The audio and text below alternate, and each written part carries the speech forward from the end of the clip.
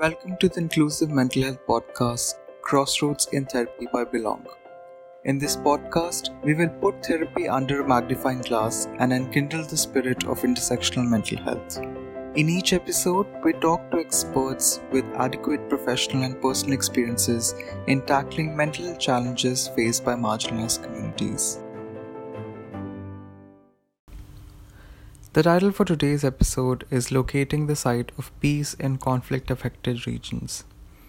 While multiple mental health organizations as well as professionals have been working extensively with communities affected by conflict and violence, there has been little to no conversation around the dynamics that dictate their therapeutic engagement.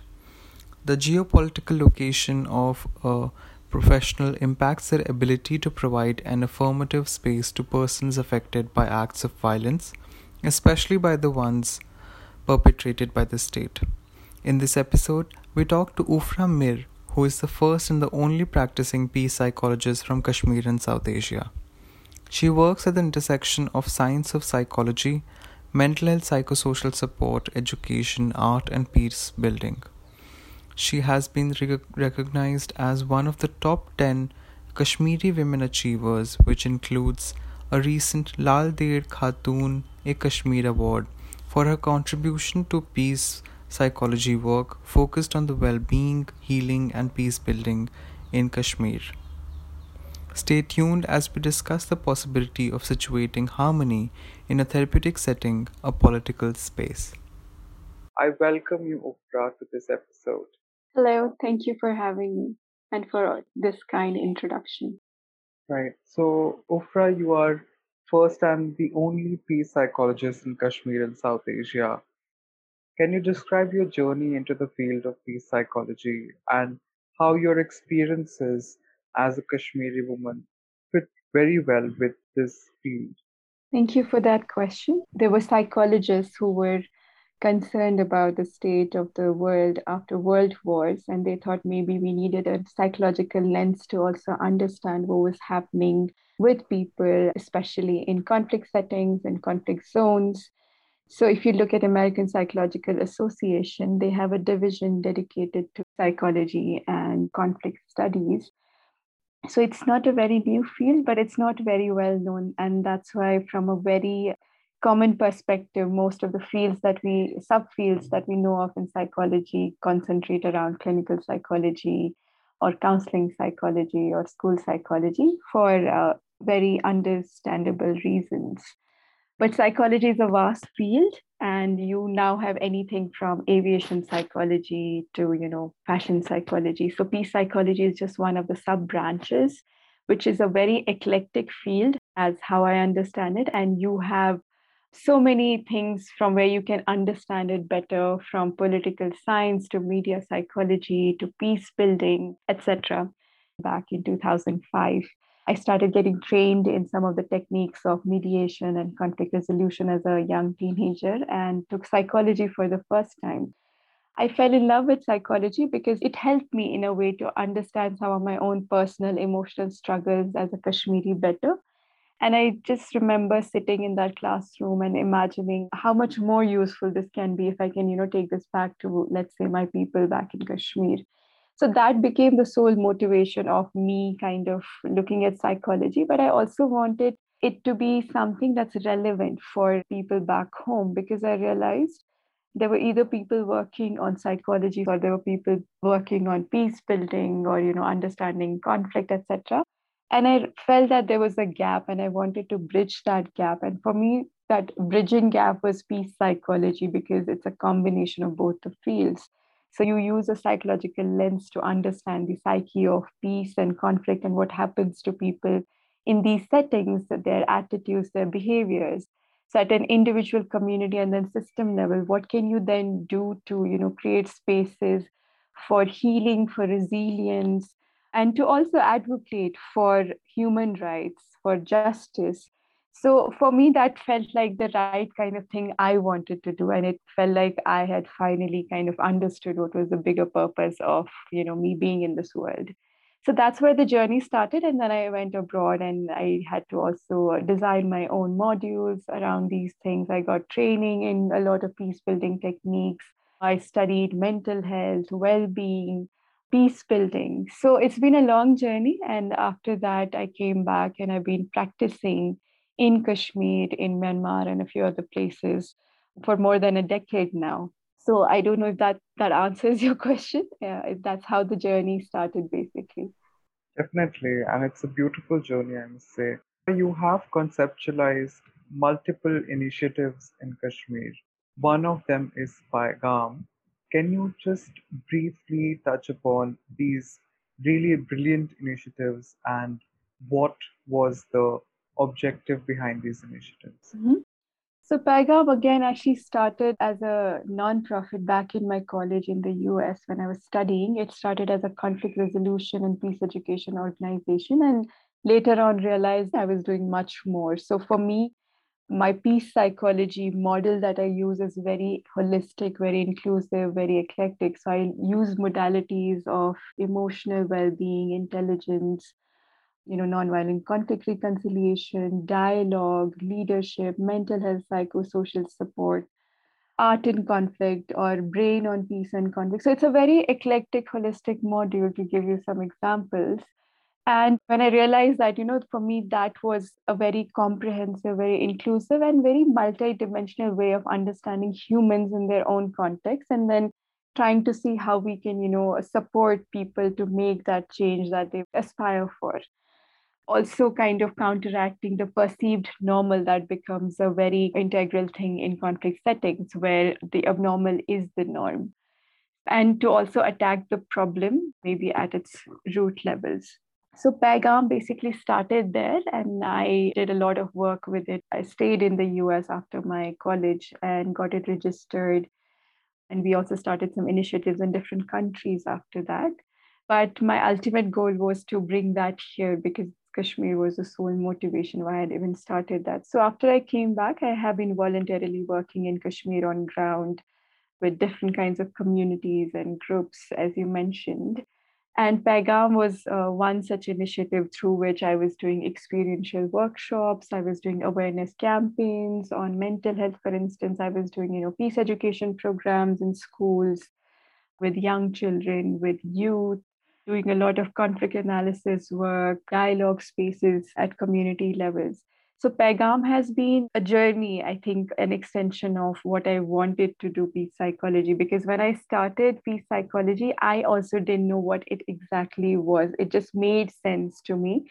So Paigam basically, I think for me, it's an evolution of who I have also been through this journey of learning and unlearning and understanding things from ground perspective and then putting them in broader perspective and taking the ground learnings at international, forums to help people understand what is happening, let's say in Kashmir at a psychological lens, given my perspective of peace psychology. So Pegam for me has been very instrumental in that way. And now it has evolved into an international center for peace psychology, where I'm hoping to do more research based work, more advocacy, and more focus on education and practice with collaborations, with educational institutes and other international organizations. And when I came back, one of the things that I realized was there were not enough spaces or safe spaces for young people or for people in general to express, and that really impacted their emotional well-being also in some ways. We have to be mindful that in a setting like Kashmir, there's so much of learned helplessness, hopelessness, and powerlessness that sometimes the abnormal becomes the norm, and there is a growing sense of numbness and really scares me. So a lot of like the bigger vision or the foundational vision of peace psychology for a setting like Kashmir for me is to create a pause, a bridge where people can ask themselves, is this normal? And they can have a safe space to explore a lot of these ideas about themselves, their healing, their pain, where they feel comfortable. And that too, when it happens in a group setting, it helps them because then they realize that they're not alone in this. There are other people also going through this. And me being a Kashmiri, it becomes easier for them to connect with me because I understand the language. Some of these things have happened with me as well. I also, as a professional, have been going through, let's say, anxiety. So then it becomes easier for me to speak to them and connect to them. So experiential workshops have worked wonderfully for me in these 10, 12 years. The other initiative that I think that has been useful is something I call Zundab. Zundab is a Kashmiri word for a traditional space in Kashmiri houses from where you could see the moon basically. So Zoon is moon and Dub is basically a room. So Zundab I use as community safe spaces where again we come together. It's facilitated by a professional, so I facilitate those conversations, but people share their stories of resilience, of struggles, of pain, of suffering through storytelling or through whatever narration they feel comfortable with. But it's also a way for them to come together as a community in safe space and to also use that space as a support system then. Because in mental health, I think psychosocial support also plays a huge role, especially in a place like Kashmir, where again there's a lack of good resources, the system is broken, infrastructure isn't great. So a lot of my hope was to also create these small communities who can, interact with each other beyond my intervention also. So that has really worked wonderfully. One more initiative that I would like to mention is listening corners that I started doing to help people, especially young people. I've been using social media to create listening corners where young people share their problems and they want, let's say information about resources in Kashmir, who they should contact for mental health issues, or generally like issues about existential crisis, spiritual crisis.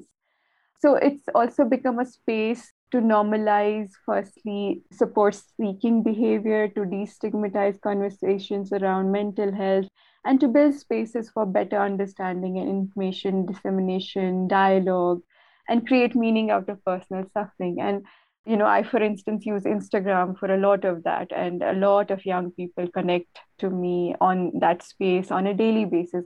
Thank you, Ufra, for sharing such praiseworthy work that you're doing in Kashmir, as well as other geographical locations. Ufra, you've been working since quite some time, I guess since 2011, if I'm not wrong, Yes. and it's been almost a decade. How do you think your idea of peace or peace building or peace work has changed through this decade? That's a very tough question. I always have a hard time, I think, responding to this. I think if you had asked me this 10 years ago, I would have given you a very flowery, rosy response because I think I was a lot more idealistic back then. But having worked on ground, especially in a setting like Kashmir or Myanmar, I think some things have obviously changed for me in my understanding of how I see it now or my perspectives on it. But one thing has remained very clear to me that I think for a lot of people, the understanding of peace is very futuristic. They see it in future. They think it will happen someday. Or maybe when, there are no negative events happening, that is what peace is for them. For me, peace is a process. It's a journey. It's not a product for me. So it becomes a way of life. So you have to live it day in and day out. And just like healing, it's not linear. It's not that you start your journey on day one and then on day 10, you're totally transformed. It doesn't work like that. There will be days when you feel like you have to go back and start from scratch. And that actually happens way more often than we realize. But for me, it has been a process. I think that's how I understand it. And it's more about positive peace building, not negative peace, which is more about just the end of violence or war. And for it to be a positive kind of experience process, you have to work on it every day. It's not going to happen, if we think I want to have peace after 10 years. I think some of those things may also work for people when people go into mountains, they think they're having moments of calm and whatnot. That's okay. But for I think peace to be sustainable, it has to be a process that you have to keep working on it every day. Peace is when, let's say there is chaos all around you. Do you have that inner pillar of strength, of courage, of authenticity, of resilience to hold on to?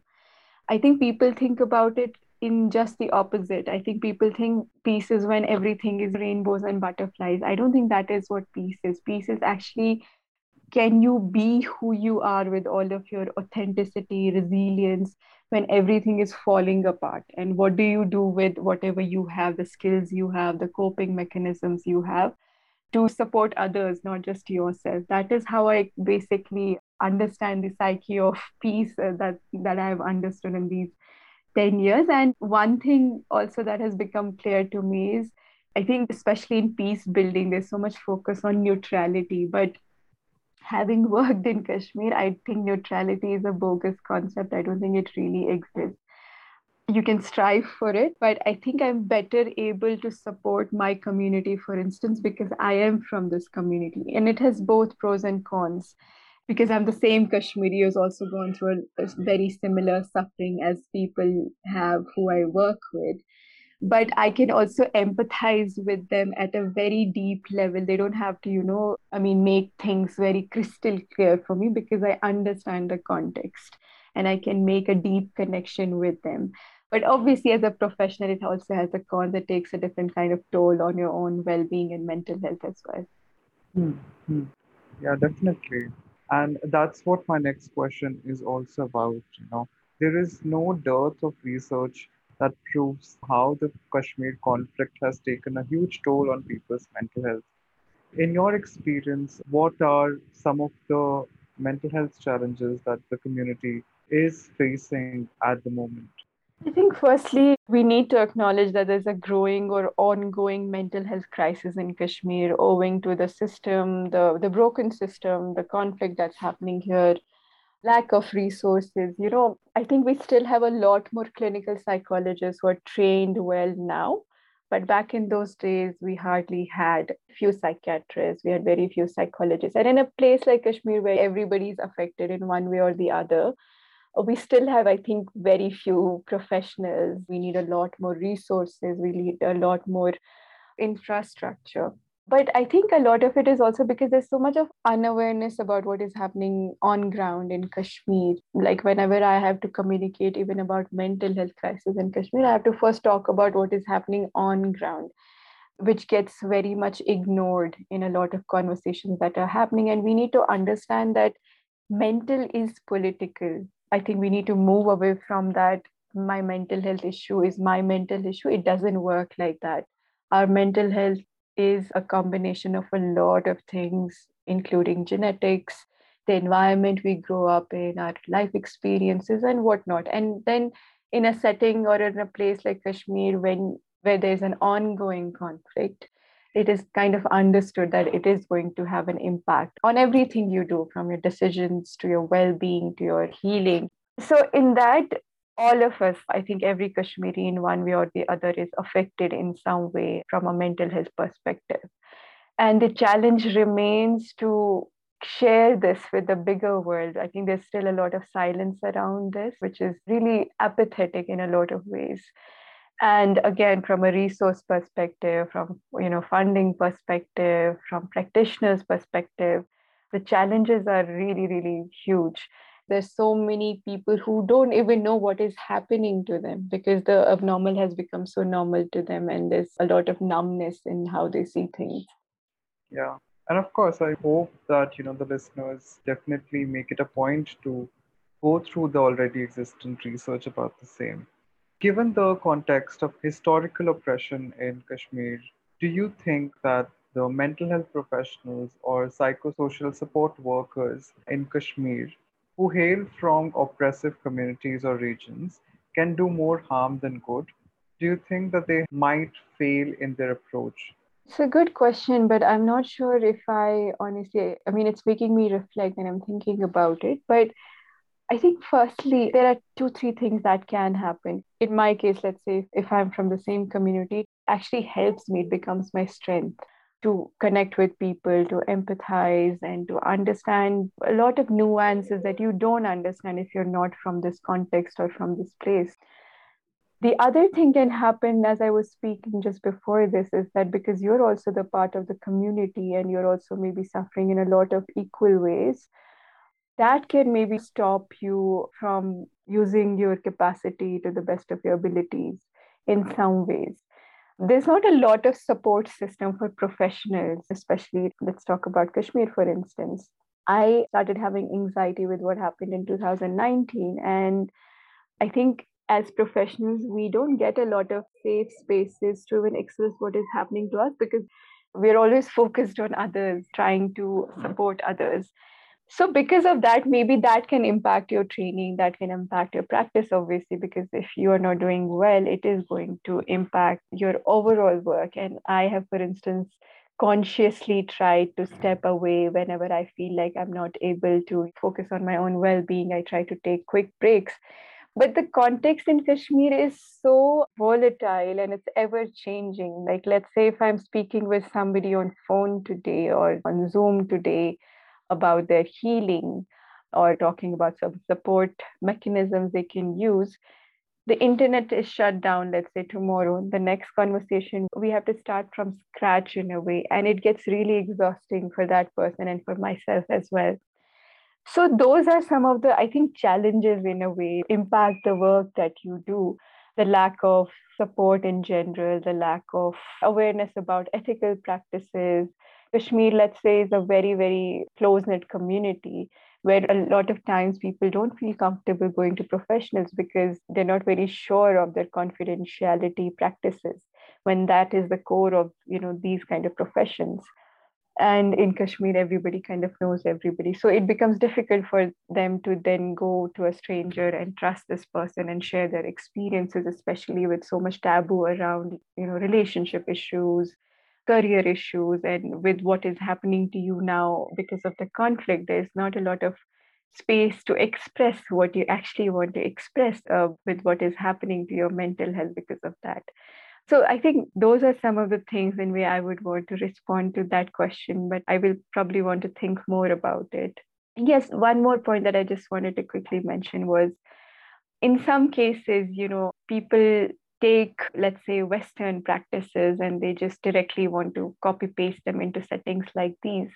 My understanding and learning from these years has been, Western practices may be great, but they may not always work in contexts like Kashmir.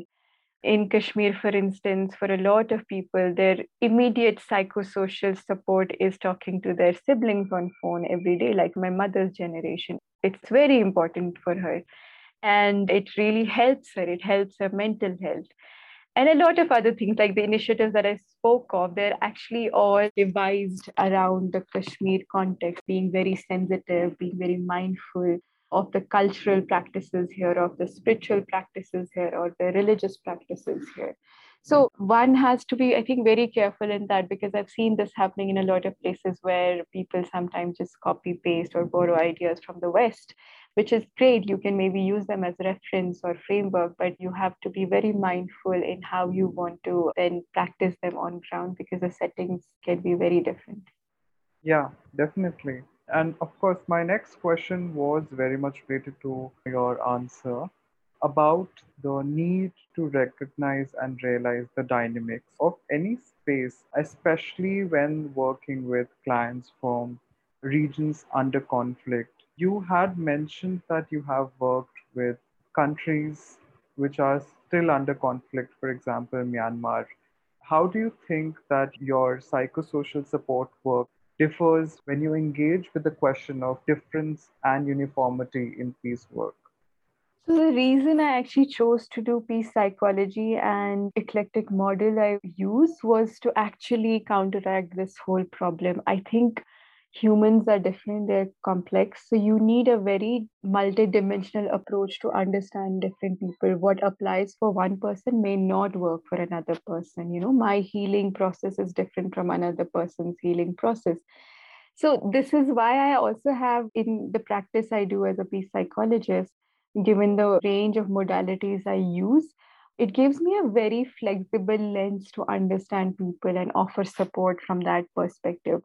I don't think uniformity is helpful in contexts like these because you need to understand, even though the maybe the larger political context may be same for everybody, but how it affects different people can also be different because people have different kinds of resilience mechanisms. They have different levels of resilience, and how they react or respond to situations or these settings can be very, very different from one person to another.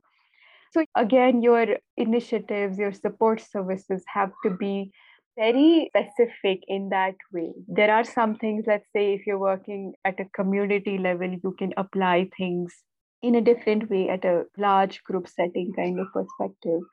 But with individuals, you have to always treat them as a unique individual and offer the support accordingly. And in that, I think listening or empathetic listening becomes really important. Even as professionals, we're taught to be listening actively and empathetically, but I think a lot of us still find it difficult to do that, and that's understandable. It's not easy, but I think really deeply listening to people to understand where they're coming from. You have to be very mindful of not using a very uniform approach in these situations.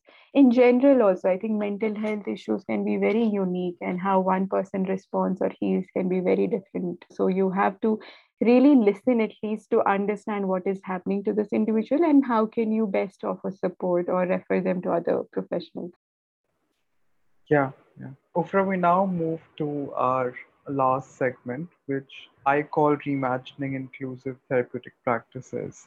My first question to you under this section would be that it's been a while since you've been working in Kashmir as well as other conflict zones.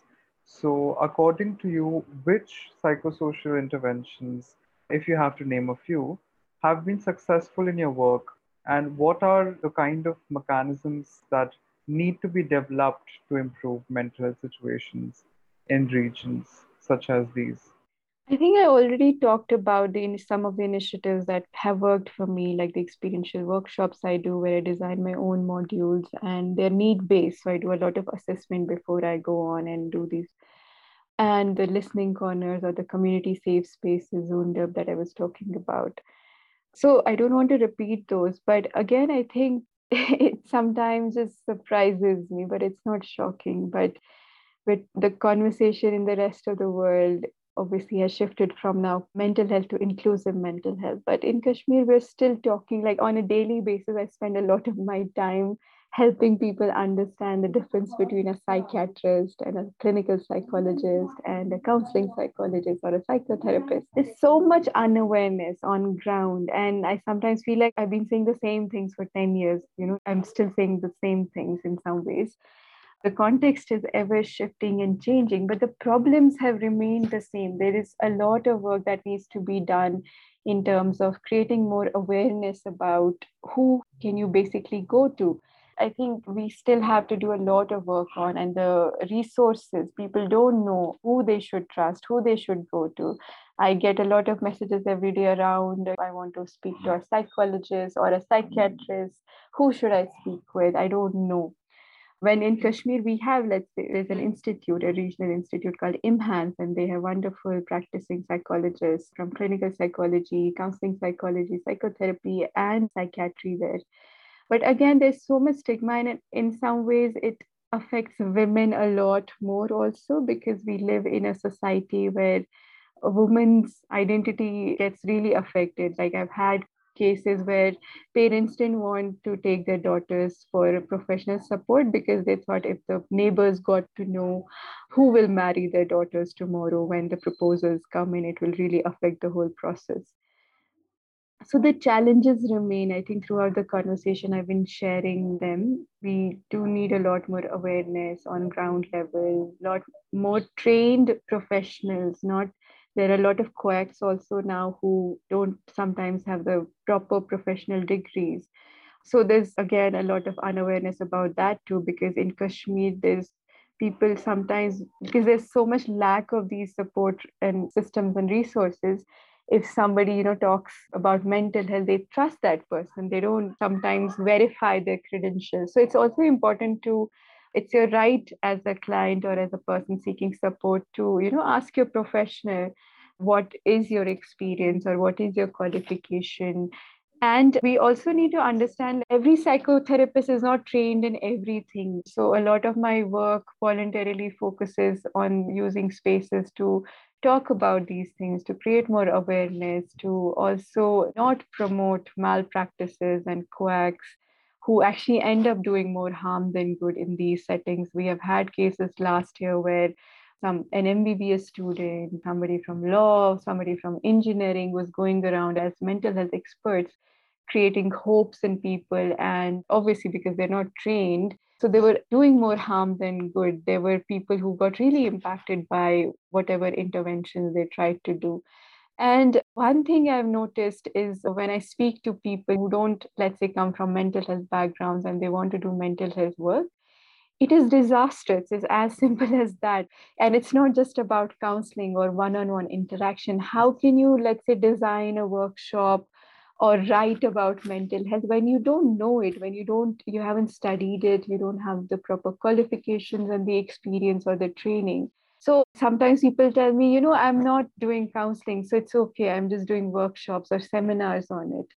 It doesn't help. It does a lot more damage than you can imagine. Yeah, and I think you justly paint a very complex picture that almost everyone should be exposed to, because mental health work or psychosocial work is not an easy job, especially when you're working in a very difficult terrain. Ufra, you have had multiple engagements with mental health workers in the past. What advice do you usually give them when they're working with people who are affected by violence and conflict? Firstly, I think it's important to check your own biases. Like all of us can be biased, and it's completely okay to be biased as humans. So let's say if you have a strong bias about something and you think working with that person based on your bias will not be effective, I think you have to be very honest from the very beginning that this is my bias and refer them to somebody else. As simple as that, because it's quite okay to have biases. Obviously, we need to work on our own biases and prejudices, but to ignore them is actually doing more harm to yourself and your practice and to people you engage with. So that is firstly very important. And then you cannot save the world. I think the savior complex, I've also gone through it. I used to initially really, really struggle with it because there were no healthy boundaries. People would call me sometimes at 3 in the morning, and it still happens sometimes. And if there's an emergency or urgency, I respond to them. But because of where I started my whole journey, there were very few psychological support systems available in Kashmir. And a lot of my volunteer work along these lines in Kashmir was because I wanted to, help the community. I felt like I needed to do it. If not me, who will do it? I could not keep waiting for others to come and help us. But I also felt like I need to save everybody, I need to help everybody, and you cannot do that. And with time, obviously, I've learned that and I realized what you can do and cannot do has to be very, very clear for you because it is really important for your own mental health and your well being as well. And to really, really respect professional boundaries is so important. I think a lot of people in mental health settings don't think they are important, but I think they're absolutely important. And the last point I want to mention is self empathy and self care as professionals. I think, and again, this comes from a lot of personal learning and unlearning. Being in this profession, we cognitively know these things, we support others in these things. But especially as women in these cultures and societies who are so used to giving, and where thinking about self is considered selfish, it's very, very difficult to practice self care and self empathy. For me, also, we can only support others better when we also take care of our own mental health. And a lot of that comes from understanding and accepting that you are also a human being in the end and you have your own needs and you need self empathy, self care, self compassion to do a lot of work that you want to do for others. Thank you so much for underlining that. And I think these were really, really inspirational words for not just mental health and psychosocial workers, but rather almost everyone who wishes to engage with diverse communities around the world. Ufra, thank you so much for being here, taking time out and answering our questions. Thank you so much for having me and for bringing this conversation. That means a lot to me. I really appreciate you taking out time and space for me in this, and hope this conversation is useful and helps people maybe think more reflectively on things.